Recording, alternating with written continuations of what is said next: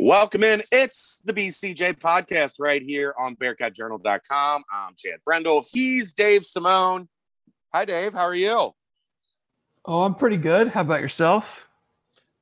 Can't complain. 3 hours of radio in the books. Always fun doing opening day on the radio for 3 hours opposite the Reds game because, nobody's listening. Well, today they might have turned over to you. Who knows? They might have. I mean, it got ugly quick. So yeah. Good thing the draft is in a month. You give up. Relax, Dave. But you give up. You give up 6 runs in the first and another in the second, and not great. We have a decent amount of stuff to get to today, right? I think so. We always seem to, whether we think we do or not. We were going to have, as a guest this week, our old friend Austin Gayle from Pro Football Focus, but he had another commitment come up. So he is going to join us next week. And we'll talk the UC players in the draft for this week or for this year, and hopefully get some talk about guys that will be entering the draft next year for the Bearcats, what the future looks like for UC. So that'll be good next week with our good buddy and former BCJ staffer Austin Gayle, who's kind of made it big time for himself, Dave. Like, Austin is everywhere now. Yeah, he is. I enjoy his podcasts that he has. I listen to that pretty frequently when I'm driving around. I think it's called 2 for 1 Drafts, but he's got some pretty funny stories. I wanted to ask him about one story that he told about his mom coming to visit. So I'll have to remember to ask that next week. All right. Made me laugh pretty hard while I was driving. Let's get into the basketball stuff first. We're gonna talk spring football. We're gonna talk pro day. I've got a little bit of recruiting information that I will drop here for football towards the end of the show. Always got to make sure, you listen all the way to the end. Although if I probably shouldn't have told you now, because most of you are just going to fast forward to the end now and try to get the recruiting information. But they want to hear what we have to say. Yeah, of course. Let's do some basketball first. Still up in the air. Things are still twisting in the wind as the independent investigation into allegations against John Brannen continues. We are nearing week 3 since the season ended. There are still some that I talk to that believe we are not close to a resolution.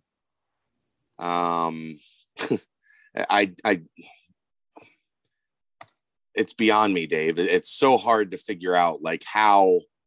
I get it. Lawyers are lawyering, but this is putting the basketball program in an incredibly difficult spot as things stand.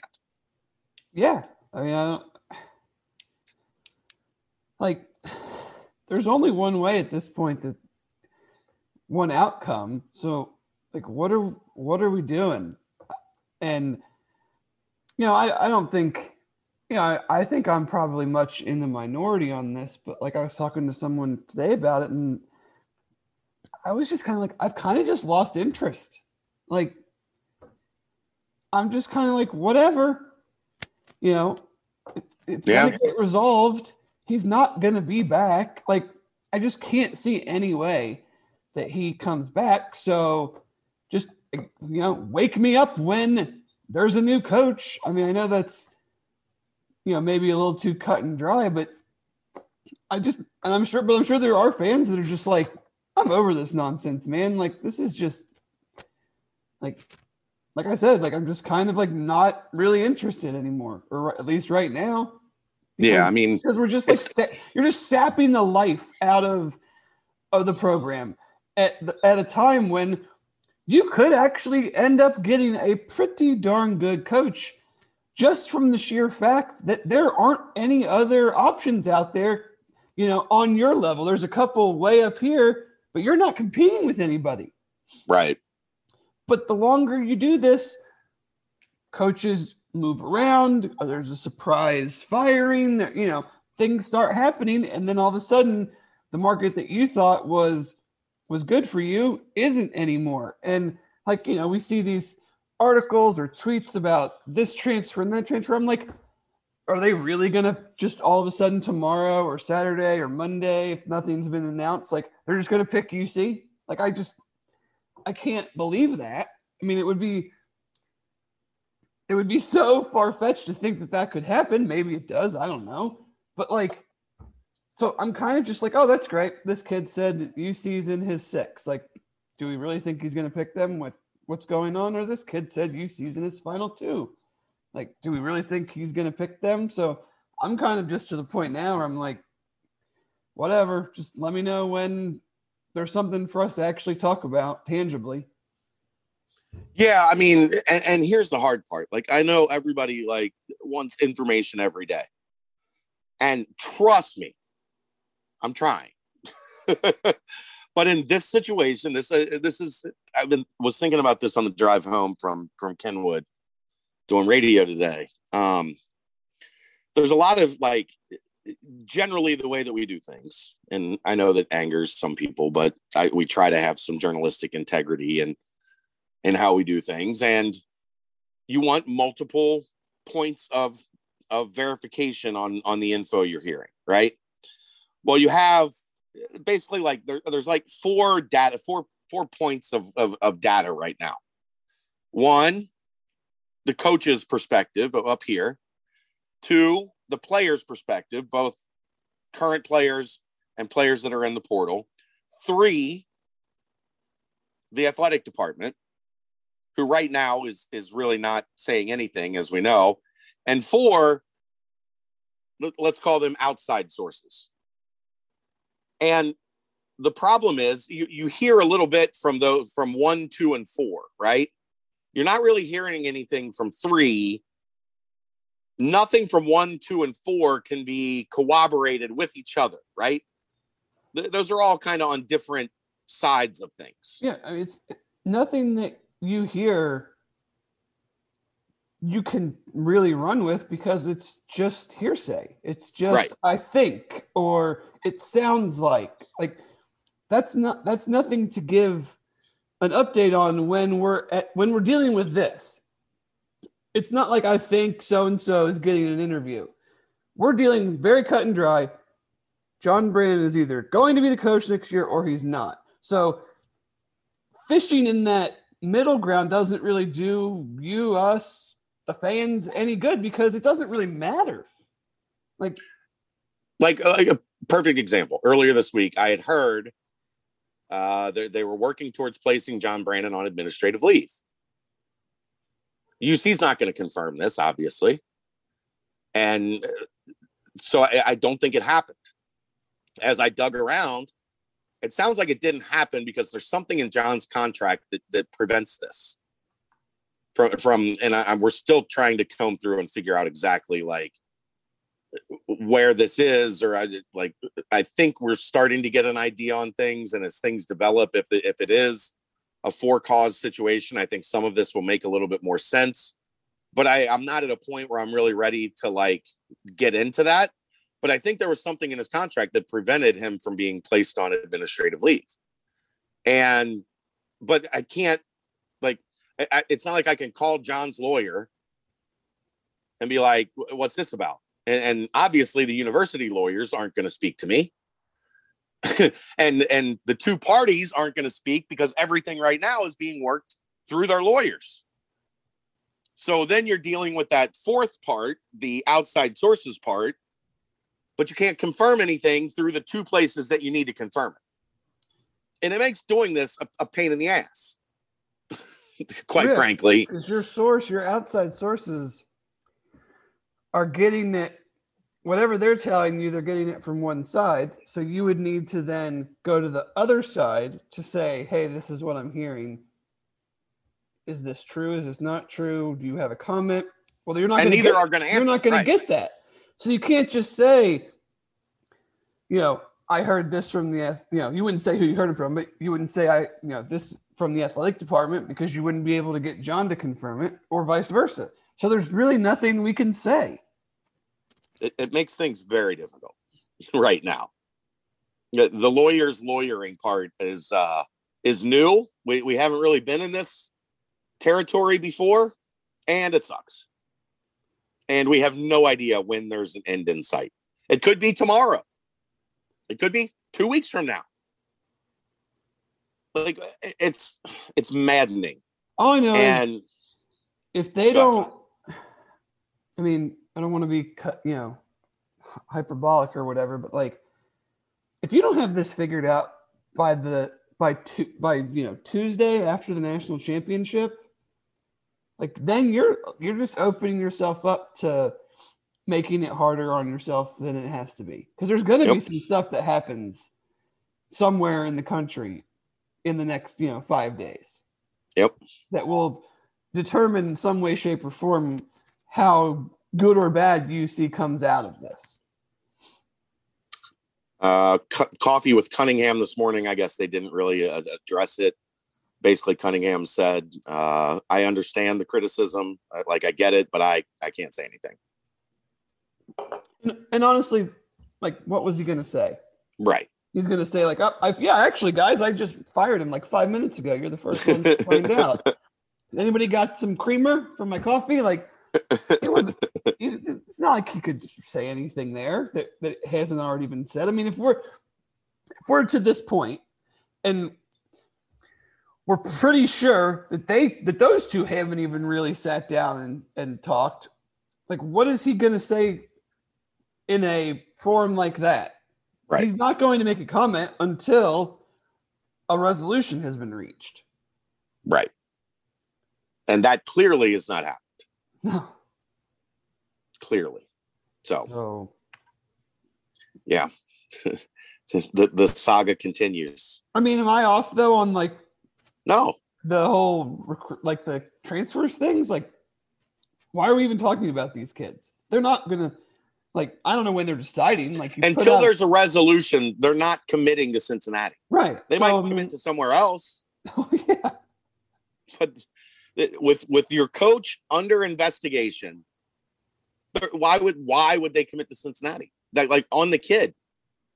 Why would you do that and close other doors when there's uncertainty surrounding this program right now? Have any of these kids said when they were going to commit, or were they just putting out like these They're just putting out lists right now. Okay.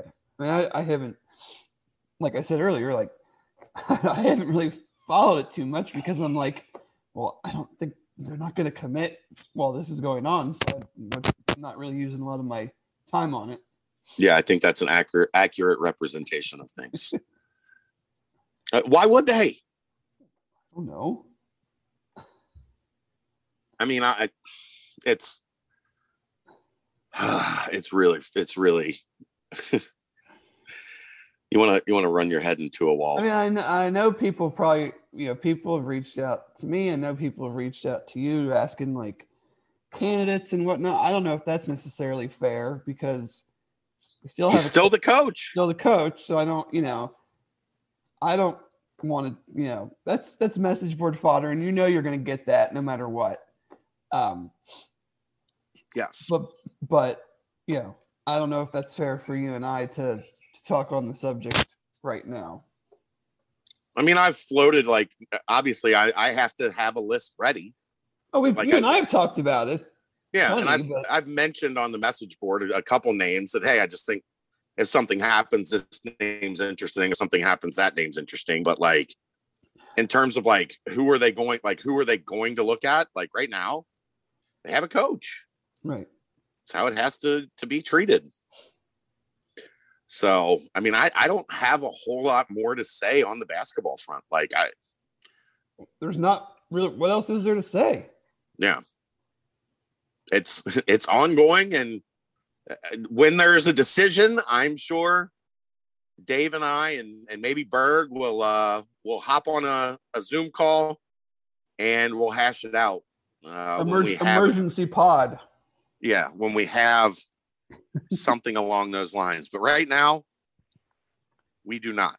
So we move on. You want to do spring football or pro day first? Let's talk spring football. Okay. Let's talk spring football. You have had a chance to see a practice. Give us some of your spring football takes. I've been writing mine and then talked about some of mine on the BBP on Monday, Tuesday, whenever we did that. So I'm interested in some of your thoughts on what you saw.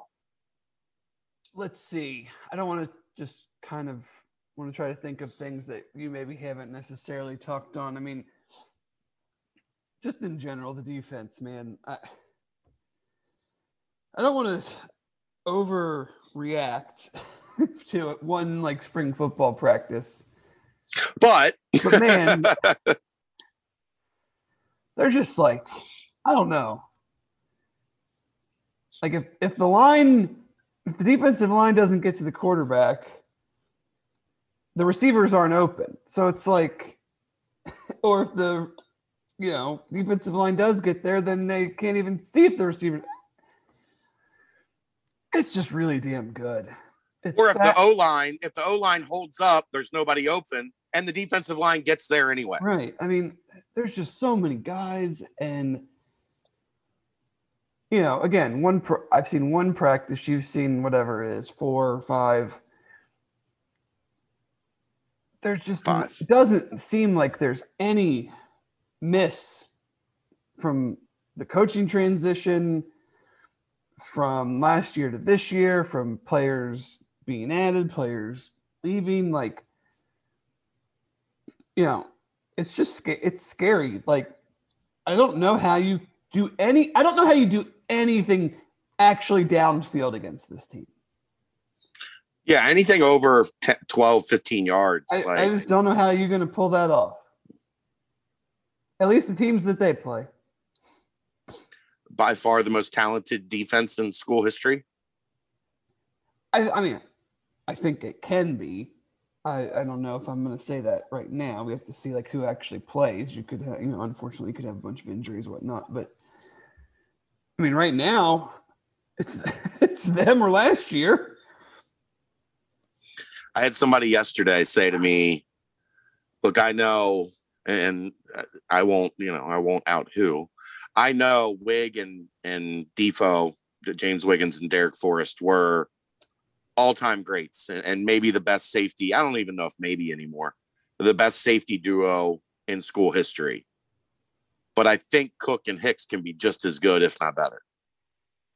I don't know if I'm going to go that far because those guys did a bunch of stuff instinctually, that we don't see, getting guys lined up in the right spot where maybe they didn't make the play, but because they told a guy to shade this way or look at this receiver the way he, stuff that we just don't know because we're not on the field, we're not in meetings, we're not watching film. Stuff that we've talked to James after games, and he's like, "Yeah, I made this." Like Wiggins will say after a game, "I made this adjustment. I did this pre-snap." The interception walk-off against SMU. Yeah, I mean, he totally changed the way that he knew what basically knew what was going to happen. So I can't say that. I can't agree with that at this point. I don't think there's going to be some like massive drop-off, but I don't think it's fair to just like automatically be like, yeah, these two guys that are probably going to get drafted, these other two guys are better than them. Like, I'm not in a position to say that right now. Fair. What else? Maje's unblockable. Dude. Stupid. We took last Saturday we said, does he get more sacks or draw more holding penalties? I'll say sacks. That was one of our running jokes. And me and Justin had we were betting on how many sacks he would hit. I went kind of low because I feel like every team is going to double and triple team him or double team him and chip him. Like, he's a first round, second round draft pick. Like, he very, very easily, like, you watch him and you watch these edge guys that are in this year's draft that will be drafted in a month, and with another year, and obviously there's a lot of stuff that goes into it. He is a first, second round draft pick. He has starting every measurable. He will do well in the testing. He has everything that you look for in an edge player. And relentless motor, plays, has working with Scruggs, I think, has been the best thing you possibly could have done for the kid. Oh, sure. Because now he actually has like a variety of moves. Like he goes into his bag. He's got different ways to beat you. His body is maturing. I think he looks 3 years older than he did in January. Like he put the weight back on that he had dropped through COVID. He did it again yesterday on the spin move he's been putting on O'Quinn. He obviously favors doing it like inside to his right shoulder. But when he does it, it takes your breath away every time because it's so fast. And you think he's going upfield and you have to respect the speed rush.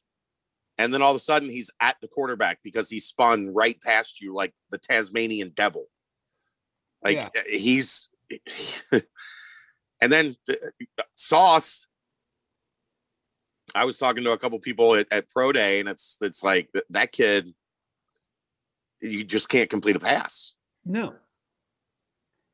There was a play going over the middle, and I think it was Jordan Jones.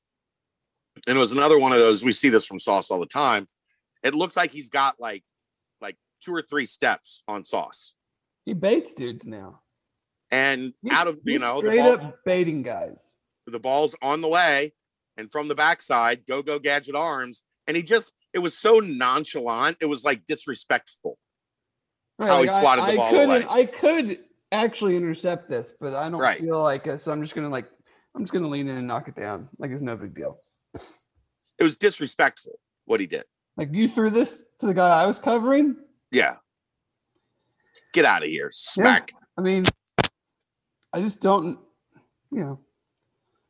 it's kind of the same thing we kept saying last year. It was like they'd, whack SMU and then, we have another high-powered offense. Like they can't hold them to whatever, 17 again. No, they hold them to 10.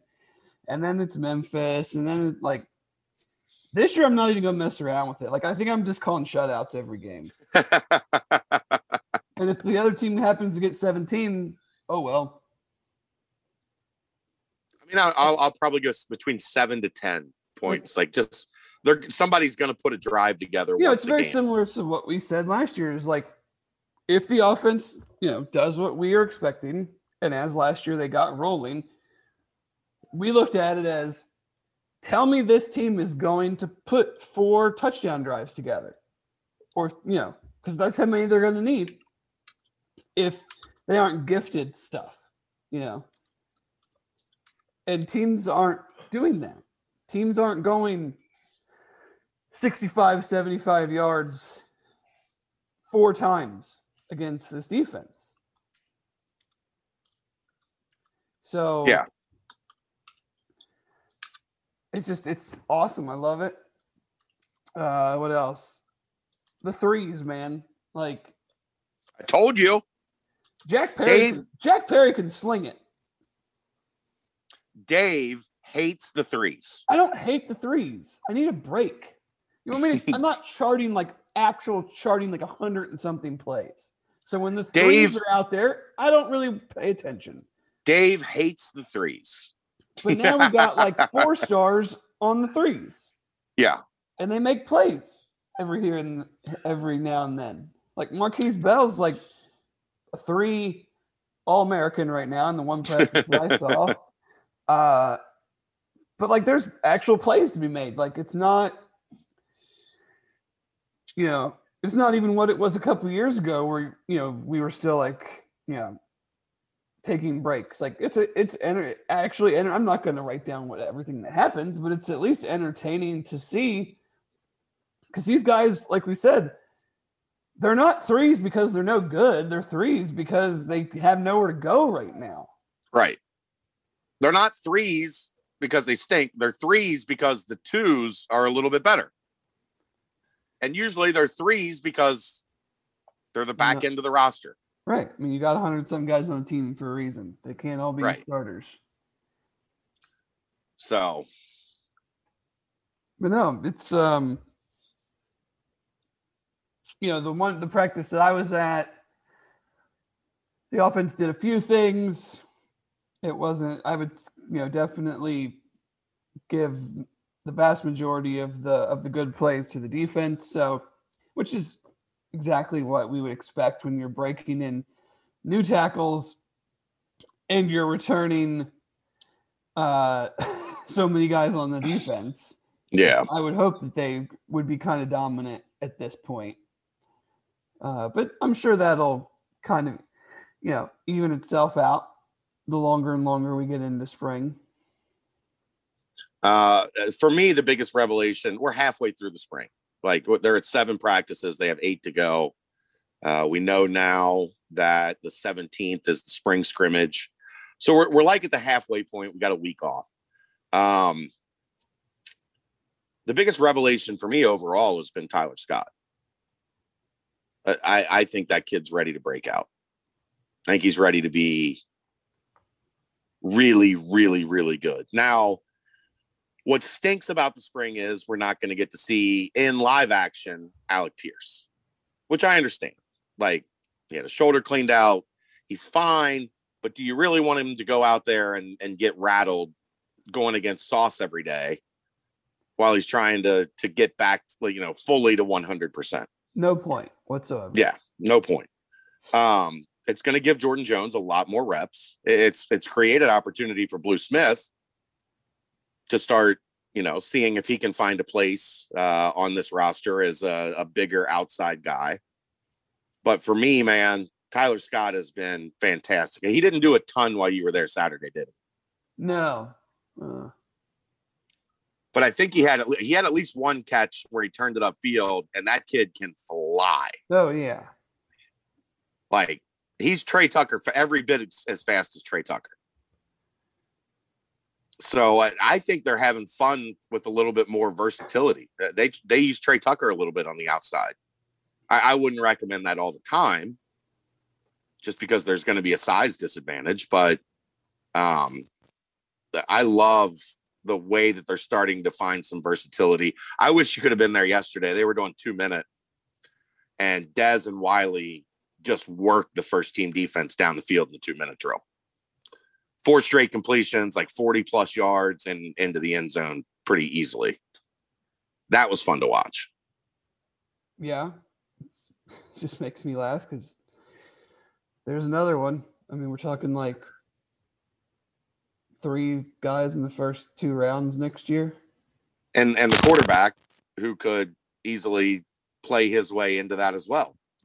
I mean, quarterbacks are the hardest to figure out. I mean, if you'd have gone last year and been like, oh, yeah, Zach Wilson is going to be the number 2 pick in the draft, right. 95% of people would say, who the hell is Zach Wilson?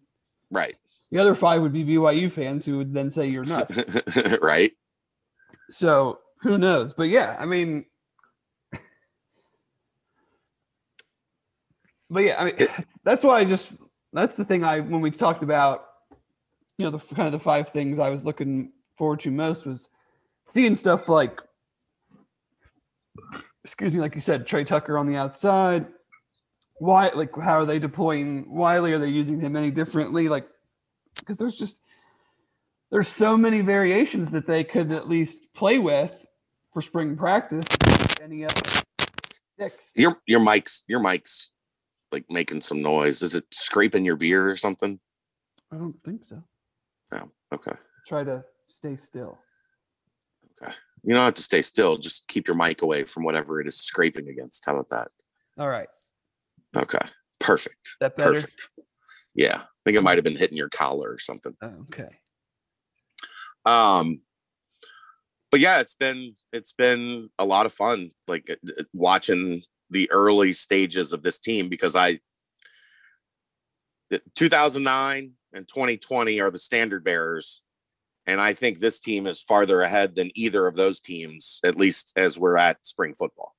Yeah, I don't know how. I mean, based on who returned and all that, I don't know. I mean, not having major, I mean, obviously Marcus leaving's a major coaching move, but, it wasn't like upheaval or anything. I don't know how you could say that these guys wouldn't be ahead. Yeah. I mean, just from watching, there's usually so many, at the end of a season, there's so many different questions to answer. And really the only main question we have is tackle. Like what exactly is the plan of tackle? I think we've seen right now, John Williams at left tackle, Dylan O'Quinn at right tackle, has been pretty much the ones like that. That's been the way that they've gone. And then with the second team, you get James Tunstall and you get Cam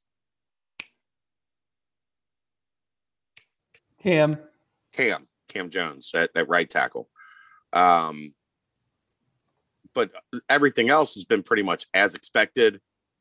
There's been a little bit of a rotation with Dylan O'Quinn and Jeremy Cooper at left guard. But you've got Renfro at center, you've got Vinny at right guard. They've settled in when John Williams doesn't have class.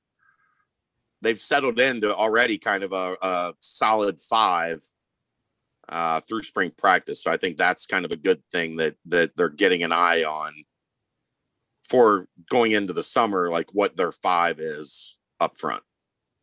Yeah, for sure. Prater had a good day yesterday. I think he's coming along. I talked to Gino a little bit at Pro Day. Said they've worked on his delivery some, and now it's just getting it to muscle memory and getting it to be the way that he delivers the ball consistently every time. He had a little bit of a loop in his delivery that they're trying to eliminate, and you want to make sure when the bullets start flying that loop doesn't all of a sudden come back up. So I think they're working on that with him.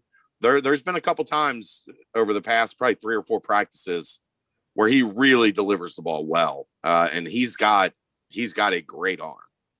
It's just consistency. And that's been the focus with him. That's what they're working on. And you can see it coming to fruition on the practice field. And you are right. 1 or 2 times a practice, Jack Perry just throws an absolute laser, which is exactly what you want from your walk-on QB, right? Yeah. At least look the part every once in a while. Make the defense have to try. Yeah. He threw one to Chris Scott yesterday in practice, 25-yard touchdown. It's like, whoa, all right. Supposed to be an option, it's supposed to be an option route. The option said it should have gone post corner, but Perry thought he had a window to throw it over the middle, and he just zipped it to Chris Scott for a touchdown. It's like, whoa, okay. All right, young man. and now Chris Scott, 3rd team wide receiver. What was he ranked? He was like an 88, wasn't he? 86, 87, something like that? Yeah, I mean, top 3rd team. Top whatever in Ohio, top 20, top 25 player. Yeah, 3rd team. Not because he's bad, because there's a lot of guys in front of him. Got anything else on spring ball? Anything else you want to touch on? No, I think I'm good with spring ball. Okay. Pro Day. What do you got on Pro Day? Start with the good. Derek Forrest, James Wiggins. Forrest, I think, is the most surprising from a testing standpoint. For sure. This is the thing you always get. And for people that maybe don't follow the draft or because they're huge UC fans haven't, we don't have a ton of guys every year. So maybe you don't dig into it as much as the dorks like me, but there's always this thing where you watch a guy's tape and you think one thing, and then they do something in testing, whether it's really, really good or really, really bad, and we're going to get to both of those, that makes you go, like, what did I miss in the tape? Or did I not miss anything? And this guy plays faster, plays slower than his testing. And I think that is exactly what's going to be happening now with Derek Forrest, because the numbers that he put up from are elite. A speed and agility standpoint are elite. And watching the tape, I don't see that. So, and I'm not saying that he's bad, but you do not see fourth, let me make sure I get this right, because it was that damn good. I don't want to slight him at all. You do not see 4.34 speed on the tape. He didn't do the shuttle or the 3-cone. So we don't know the short area quickness explosions, but his explosion stuff was great. 39-inch vertical, 11-foot broad jump. I mean, these are numbers that would be at the very top end of the safety class. So teams now are going to go, okay, what did we miss something? They're going to watch the tape and they're going to either say we missed something, or they're going to go, well, he just doesn't play like that. Like, he had a really good day and he ran real fast, but that's not what we see on the tape. And I tend to believe that it's closer to that, unfortunately. I mean, I think this is certainly going to help him. There's no question about it. But and you can tell me I'm totally wrong, but like, I don't see that type of speed when I've watched him play in a game. Do you think some of that is because you just get wowed by Wiggins so much? Yes and no. I think there's been times where guys have gotten behind him and the pass has either been bad, or the defensive line makes a play, or so, and that's going to happen to everybody. I'm just saying, like, when I've watched him play, 4.34 is fucking flying. Sorry, Dan. Like that. I think it's 4.38, but 4.34, 4.3. This official thing I'm looking at right now has 4.34. Or no, this says unofficial, but still, okay. So say it's 5/100ths off, or 5/10ths off. So it's 4.39. Still flying. It's flying. Like, I thought he'd do good to be like low 4.5s. Like, maybe get into the 4.4s. To be in the 4.3s. Unreal. And that's why an 11-foot broad is unreal.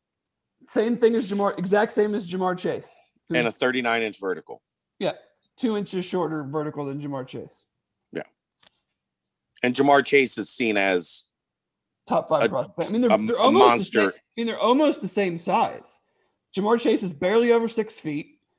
Forrest is, 5'11 and a half, basically. Jamar Chase is 205. Forrest was 199. Like, Chase benched 23 times. Forrest benched 21. They're almost like physiologically the same guy. And he is right there. Now, this is the funny part. We always talk about, well, how do the guys end up at UC? He got very bad in height and weight. So you get elite speed, elite testing, but he's probably 1 to 2 inches too short and 5 to 10 pounds too light to be where he would have gotten recruited to somebody else and wouldn't have been able to come to UC. Right. He was rated, an 81? I think 79. He might have been a 79. He was down. I mean, he was down there in that first class. I mean, and it's the same thing with Wig. Like, you look at Wig's numbers ended up being even better. Like, his weight was really good. His height, again, barely 5'11". So he's getting dinged big time for that. He didn't 79, 98. Yeah. 81st player in Ohio. He didn't do the 3-cone or the shuttle either. But I mean, 38-inch vertical, 10.7 broad, 4.41 on official 40 at 209, like bench. I mean, they're both I knew Wiggins was getting drafted. I was not sure Forrest would or not, and I don't know how he doesn't now.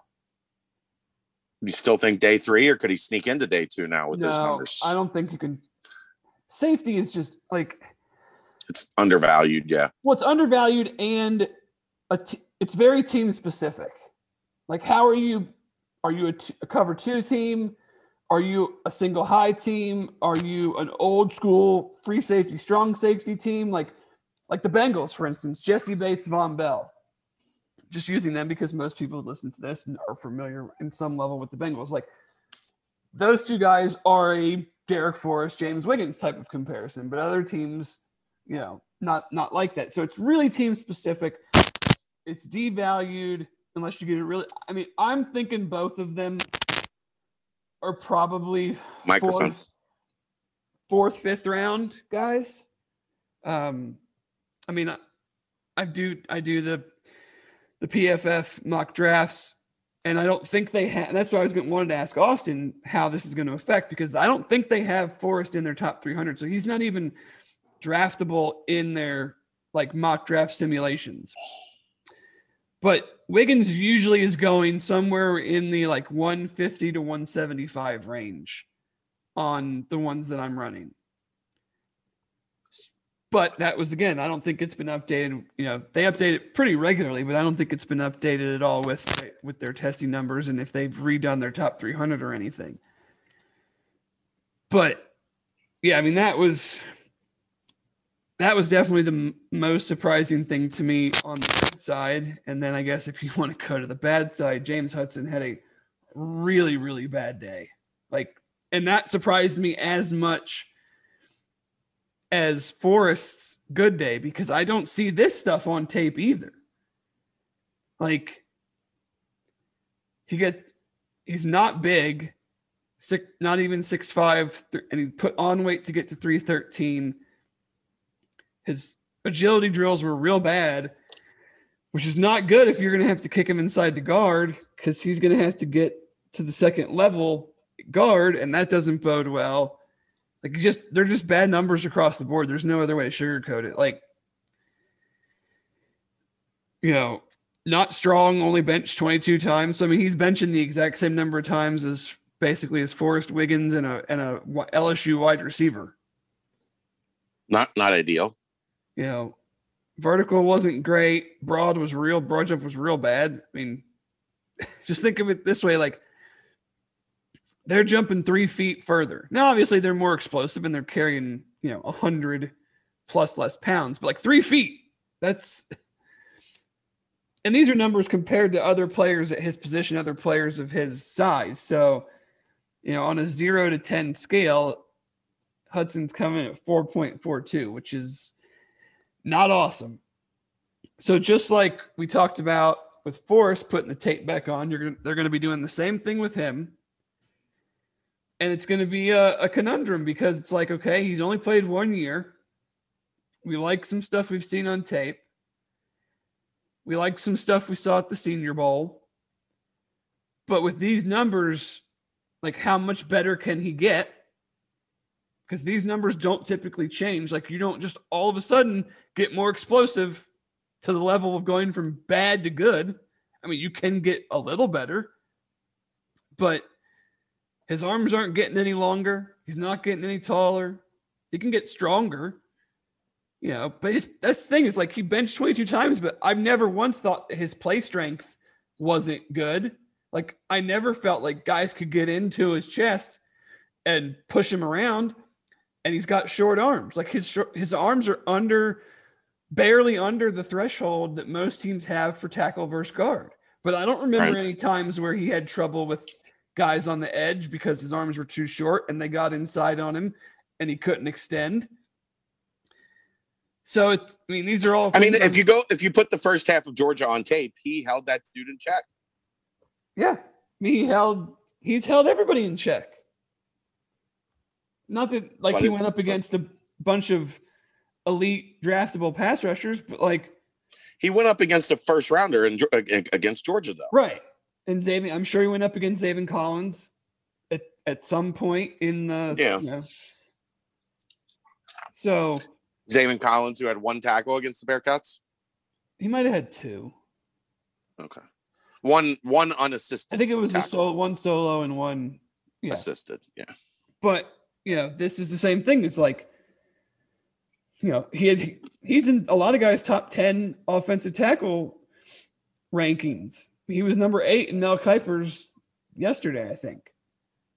But these numbers don't say offensive tackle. They say guard. So is that going to hurt him, or teams going to push him down now because he maybe is a guard for them when they thought, based on tape and the Senior Bowl, that he was a tackle? I mean, it's the 1 year is going to hurt him. Yeah. You're not going to – you have to have – if you're going to be a 1 year guy, like a 1 year starter, you need elite testing to go with elite tape, to go in the top 3 rounds. Like, a team is not going, at least I don't think, I would not use a premium pick on a guy who has 1 year of tape at a position that he's never really played and then puts up testing numbers like this. Yeah. The other, I guess, would be Dokes. I mean, he did. I think he did well for himself. I don't think he's draftable just because of the running back position. Yeah, but he acquitted himself testing, quite his well. Testing put him in position. He's gonna get a shot. I think he'll get for sure, because he has a lot of tape. He put up good numbers. He ran pretty well for being a bigger back. His overall composite size grade was great, and his speed grade was good. His agility grade was okay because his 3 cone wasn't very good. But Mike, you're not expecting a 228-pound back to have a great 3 cone. Yeah, like if they did, they'd be way better than they were just in general. Right. But I think he's definitely in somebody's camp. I mean, with the way running backs are, I mean, he's a team's dream. Like, I don't have to draft this guy. I'm sure he'll have 5 to 10 teams trying to sign him, or maybe he gets drafted at the end because a team's like, I don't want to have to fight 10 other teams to sign him. We don't need him right now. I think he has one huge advantage, but we want to have control over him. We want him on our roster. We don't want to have to battle a bunch of teams that can say, "Hey, we only have 2 running backs. Like, you can be our third back." I think he has one huge advantage that most backs don't have. Well, he catches the ball really well, and he's outstanding in pass pro. Right. I mean, he's good in pass. The passing game is where he excels. I mean, he's a great receiving back, and he's really good at pass protection. So again, like, someone might draft him because they're like, we don't have a ton of money. Maybe the team doesn't have a bunch of money to give to unrestricted free agents, and they know that he's a guy that could command a bunch of attention. So they're like, let's just draft him in the 7th round or the 6th round, because then we have, contractual control over him, and we don't have to worry about, is some team going to come in with a sweet signing bonus because they need a body at running back. And he can also play on pretty much every special teams. Sure. I mean, that's what your third running back, your end of the draft guys better be able to do. Right. And he has proven, like, that's on tape. This isn't a guy that, like, only played running back, starred at running back, and didn't get a chance, like, didn't get to put on the field to do anything else. Oh, for sure. I mean, him showing his 40 time being what it wasn't outstanding, but it was good for a back his size. And his vertical shows you that he does have some quick twitch, does have some explosion, and isn't just a straight line, just hand it off to him at the goal line type of back. And we know that because we've watched him a lot, but we also know that what backs in the NFL need to be able to do is way different than what they do in college. Yeah, clearly. So we think 3 drafted, probably. I think James will get drafted. Smith? Yeah. Usually there's what? It depends on the class. Punters? I mean, there could be one. There could be. I know that What, the Seahawks, didn't they take the guy from Texas a few years ago in like the 3rd or 4th round? I mean, I watched most of his kicking. It's pretty crazy to watch. Like how many scouts were out there for him? Most of them. Yeah. And then once they started doing the weightlifting and vertical and stuff, they went inside after like 30, 40 minutes. But most of them were out there for the start. They kind of got it was Wednesday, yesterday. Yeah. They kind of got boned having their pro day the same day as LSU and Florida. Yeah. But those are generally the teams that actually care have scouts assigned to regions. I just mean like from a coach's perspective. Like I know the Bengals offensive coordinator was there. But like Zach Taylor was down at Florida. There were a handful of actual coaches, but I bet it was mainly scouts just because most coaches and people were at either LSU or Florida. But I was just interested to, how many went out and watched James. It was pretty crowded. It's going to be crowded next year. Yeah. the ESPN crew might be in Cincinnati next year. I don't know if I go that far, but I mean, you're going to have multiple first and second day guys. Yeah. Well, not like live ESPN, but like ESPN's going to, they won't be getting footage from a cell phone. No. Next year, I don't think. No, but I think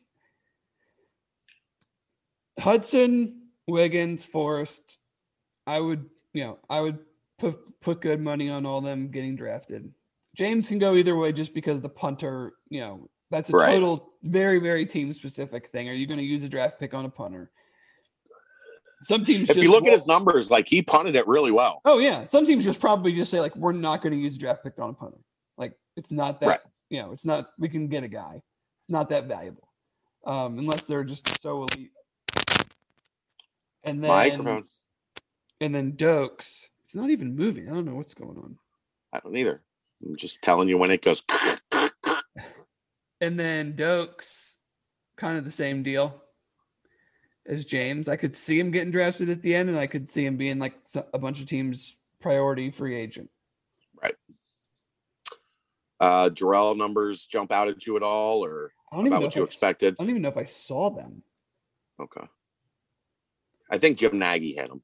Oh, okay. But you'd probably have to go pretty far down his timeline right now to find him. Nope. I got it right here. Jarrell, let's see. He ran well.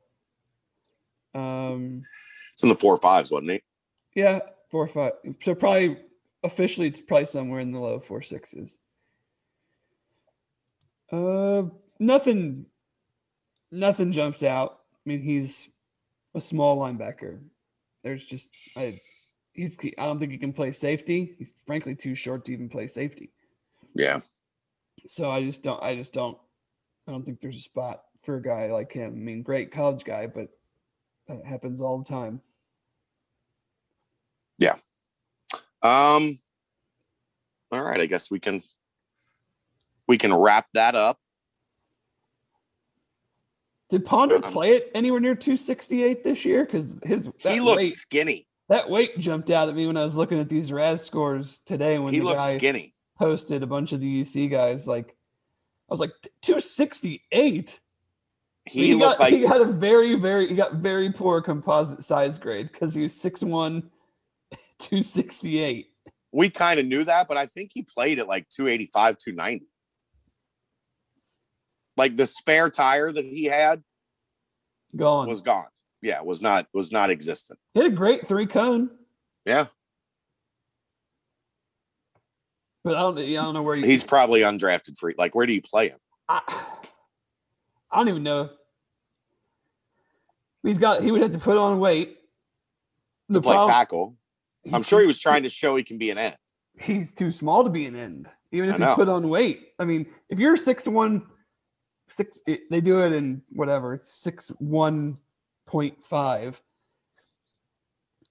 You got to be like 255 Dwight Freeney style speed guy around the edge. He's not that. Right.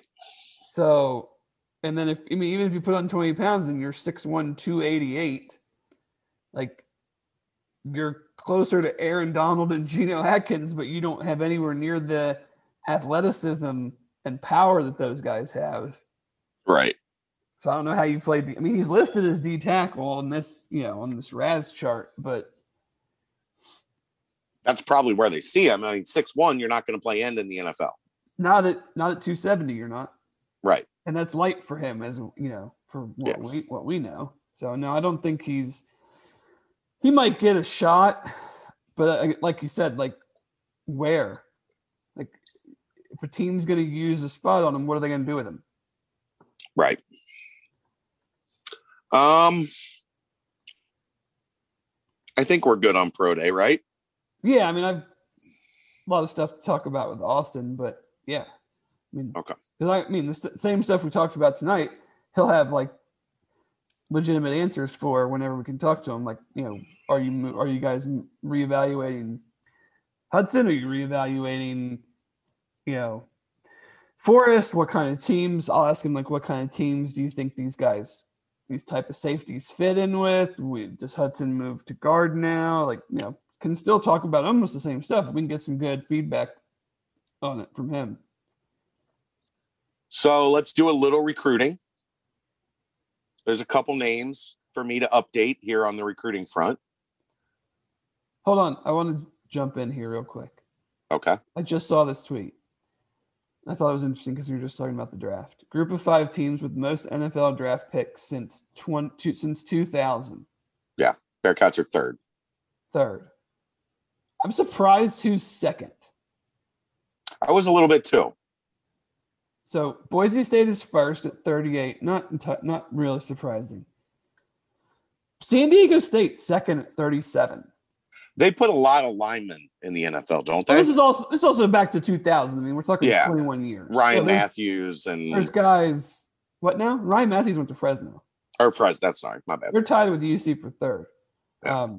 UC will pass both of these schools in the next 2 years, though, because I don't think Boise or San Diego State. I mean, they might have a guy or two, but like UC is going to have 3, maybe 5 this year, and they're going to have,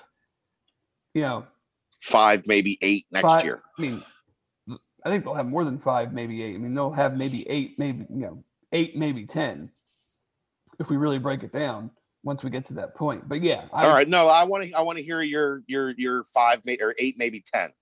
So it's Sauce, Myjai, Dez, Wiley, Kobe. Let's see. I think Cook could get a look at safety potentially. I gotta see him for a whole year. Yeah, but I mean, go back to what he did against Georgia. He looked like one of the 2 or 3 best players on the defense against Georgia. Yeah, Arquan. If he had a good year, he want to leave early. I could see him getting drafted.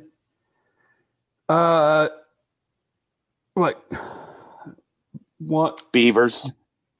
Big Juan. So some of those could be 2 years out.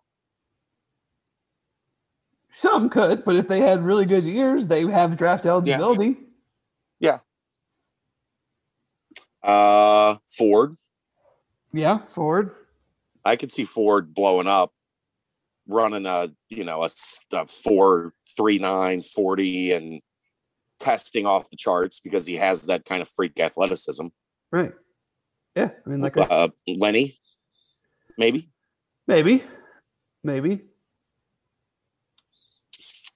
I don't see. I mean, that's like 10 guys right there. Yeah, that's 9. It's 9. And some of those might be reaches right now, but I mean, right. You got a surefire group, and then even if you took half of that other 50-50 group, and if they had really good years, and you're looking at 7 or 8. Right. So I said 5 to 8. Thanks for agreeing with me. Yeah. I've got a couple recruiting tidbits to add to the end of the podcast. I know people like when we have those. I'll start with Gavin Wimsatt. It sounds like the Rutgers hype train has slowed a little bit. I think the sense that I'm getting is there was a belief that was supposed to be done by now. And sometimes these things have an expiration date. Now, it's hard for me to imagine Rutgers decides just to move on Rutgers from a really is throwing like hard and fast commit dates at kids. I mean, I know they're having a really good class, but yeah. I have a hard time believing they move on, but that does maybe put Cincinnati and Kentucky back in play here, which I still think Kentucky's quarterback situation is a little more unstable than Cincinnati's, which would be enticing to a hometown kid. But if Cincinnati's back in play, I'm not ruling out Geno. Are you? No. So what I would say there is I thought that ship had sailed for a couple weeks. And while it definitely doesn't seem like the UC ship is pulling into harbor, it's still in the race, is where I would go with that one. Sure. Which would, they like to stack their quarterbacks, mobile, pocket, mobile, pocket, mobile. So you have Prater, mobile, Lichtenberg, pocket. They prefer a mobile guy if they can find the right one in this class. Although you're a big fan of the other guy. Dude can sling it. And if they want him, they better get on him quick. Richard. Because when this stuff opens back up. Well, I've heard some rumbling. He's going to be at an elite 11 camp here in the next month or so. I mean, his coach is Trent Dilfer. So he's going to be promoting the kid. And he's going to be. He's not going to go unseen again because of COVID. And they play in the small private school division. Like in Tennessee, there's 2 private school divisions. They don't play it like Ohio does, where Moeller plays Coleraine. They have the public, the private, and then they have the small private. And they're in the small private, and they throw it 60 times a game.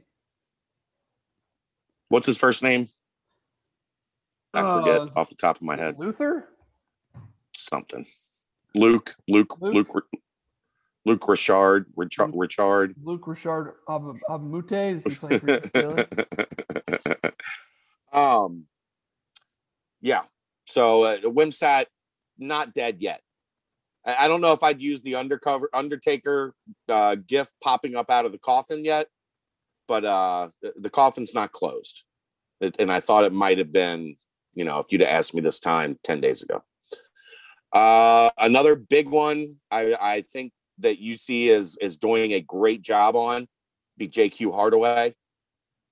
I think that one could be getting close to a decision. I think UC has done an awesome job on him. And boy, it sure helps with recruits that are 6'3" cornerbacks when you just put on sauce and say, you can do this here. Yeah, it's not going to hurt. That's for sure. And I tell you what, man, Perry Eliano has been outstanding. Like, he's blown away my every expectation for taking over for Mike Mickens. I was joking with him at Pro Day. We were standing together watching 40s. And I said, boy, when you thought you were coming into a good situation when you took this job, you had no idea, did you? He's like, man. Like, yeah. There's guys, and then there's guys behind them, and then there's guys behind them. Like, to go back to the spring ball type stuff, I think Todd Bumpus is having a great spring. I think Sammy Anderson's having a really good spring. I think Jaquan Shepard has taken the next step in his development. Like, there's a line of dudes, and Justin Harris is solid. Malik Rainey, we've talked about quite a bit in the nickel that, looks like behind Arquan Bush and Taj Ward. He's kind of got next there. Perry Eliano has done a great job, and it is translating over to the field because, I mean, if he can land JQ Hardaway and then the next guy, Alex Safari, who I know there was a Kentucky crystal ball, but from what I'm kind of gathering, I think this is a Cincinnati-Indiana battle for Alex Safari. And that would be another really nice get for the Bearcats. No doubt. I mean, if you got three corners like that. Well, we haven't mentioned the third one yet. That one's still a work in progress in the Bridges kid that we just added, Oliver Bridges. Yeah. He played, apparently they played a spring season. And he put out a junior tape that was outstanding. So he jumped up the list enough to be added to our targets list. I think they're doing a great job with Josh Caddis. I know there's still quite a bit of competition there, but I think Caddis is good friends with another guy from Moeller who might have early enrolled this season in Landon Fickle. So that can't hurt. No. And then another one, and this is a kid the staff is really high on. I from talking to some people, he's rated kind of a little bit lower right now. And we're talking about Sincere Lewis. He's rated a little bit lower right now, but I've heard some talk that they think he could be maybe even higher on the rating chart than where they had Armorion Smith. And I love what I've seen from Armorion Smith. Sincere Lewis, I guess, is a little bit more rangy than Smith. Smith is kind of that in the box, knock you out type safety, where Lewis might have a little bit more range to him. And my understanding is Cincinnati's done a great job on Sincere Lewis as well. So those are, I added Caddis in there. But that's, four guys. Is that four? Wimsatt, Hardaway, Lewis, Afari, Caddis. That's five guys that I think UC is doing an excellent job on right now. What are you looking at? Sincere Lewis. Just seeing who offered and whatnot. But yeah, why would you want to come here and play defensive back right now? Exactly. They've got that train rolling. That's for sure. It's kind of like we knock the league a lot, but it's like if you want to be a DB and you want to show how good you are as a DB, come to UC and play the teams that they play. Right. Nobody throws the ball. You're not going to go against more teams that throw the ball. Right. Maybe the Big 12. They chuck it around quite a bit. Yeah, but not in the – it's different. Yeah, it's the same but different. But what – they even have some teams, though, that aren't really doing it that much anymore. So right. I'm just saying, that's yeah. But I mean, where UC's recruiting from too, those. Yeah. Those kids aren't really going Big 12. They're more Big 10, SEC, ACC. If you're in Big 10 country and you're wanting to be challenged as a DB, the American is definitely a much better option for you to showcase your skills against pass-heavy offenses. Make that part clear. Just in general. Yeah. It's way better league. All right. You're not feeling well, so we're gonna cut it off here and let you go to bed. We won't go our what has become customary 90 minutes. Well, I appreciate that. You're yawning. You've been putting it on mute and blowing your nose the whole podcast. I hope you feel better, buddy. Me too. I hope you feel better. Stay up late again this weekend. Speaking of, if you're going to watch the Final Four and the championship game, catch some baseball, I don't think they need our help right now. The Holy Grail Banks. No, I think people are more than happy to be there. The Reds are back in town. It's supposed to be nice. Dora now is available on the banks where you can walk around with your beverages. So head down to the banks, hit up our friends at the Holy Grail. Maybe try to get yourself a ticket to the Reds game and make a weekend of it downtown. That's going to wrap it up. Thanks to everybody for tuning in. He's Dave Simone. I'm Chad Brendel. We will see you next time.